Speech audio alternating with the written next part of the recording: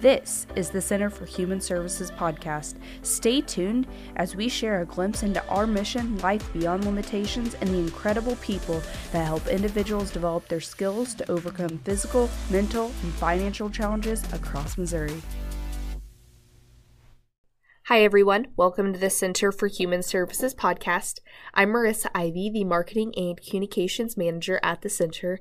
Today, we welcome Mike Hartman from Chariton Valley Association.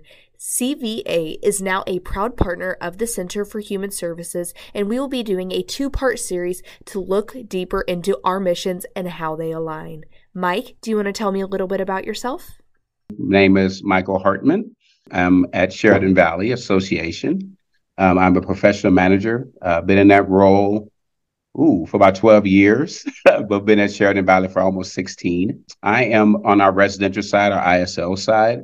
I oversee 6 of our ISL programs. So I'm the person over those homes, and I'm over the leads that are in those programs. And I make sure that all of the homes run, that they're staffed. I also try to support the individuals to make sure that all the goals are being ran. I'm a liaison with the Guardians and our Senate Bill 40 here, who does our case management.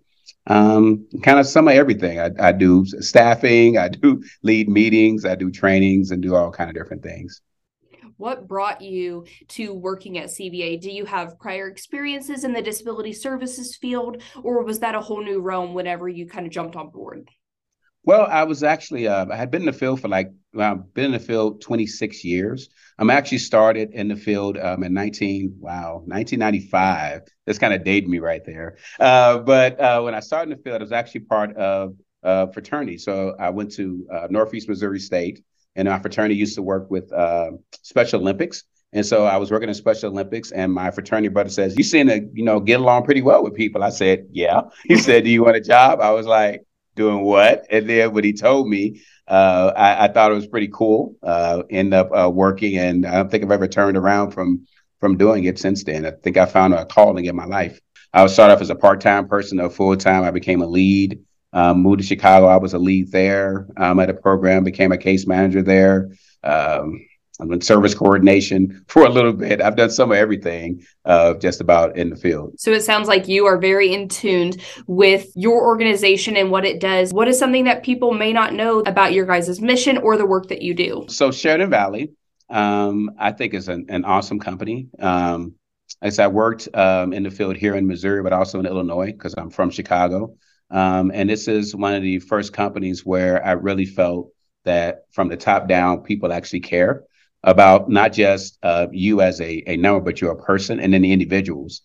It's pretty cool that our company still has on its board family members that helped started the organization still sit on the board of this company.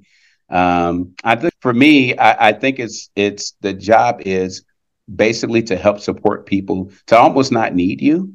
That's kind of how I look at it. I look like I get to go to work. Well, 2 things I get to go to do work every day. I do. One, I get to go to work and support people to be as independent as possible, however that support looks, and it comes in many different forms. And then I also go to work everybody. Like I tell people in people's plans that you read, my favorite part of their plan is their hopes and dreams section. Because I tell people, I go to work to help people fulfill their hopes and dreams, which I think is a good tag to tell people. What are you doing? I'm fulfilling people's hopes and dreams.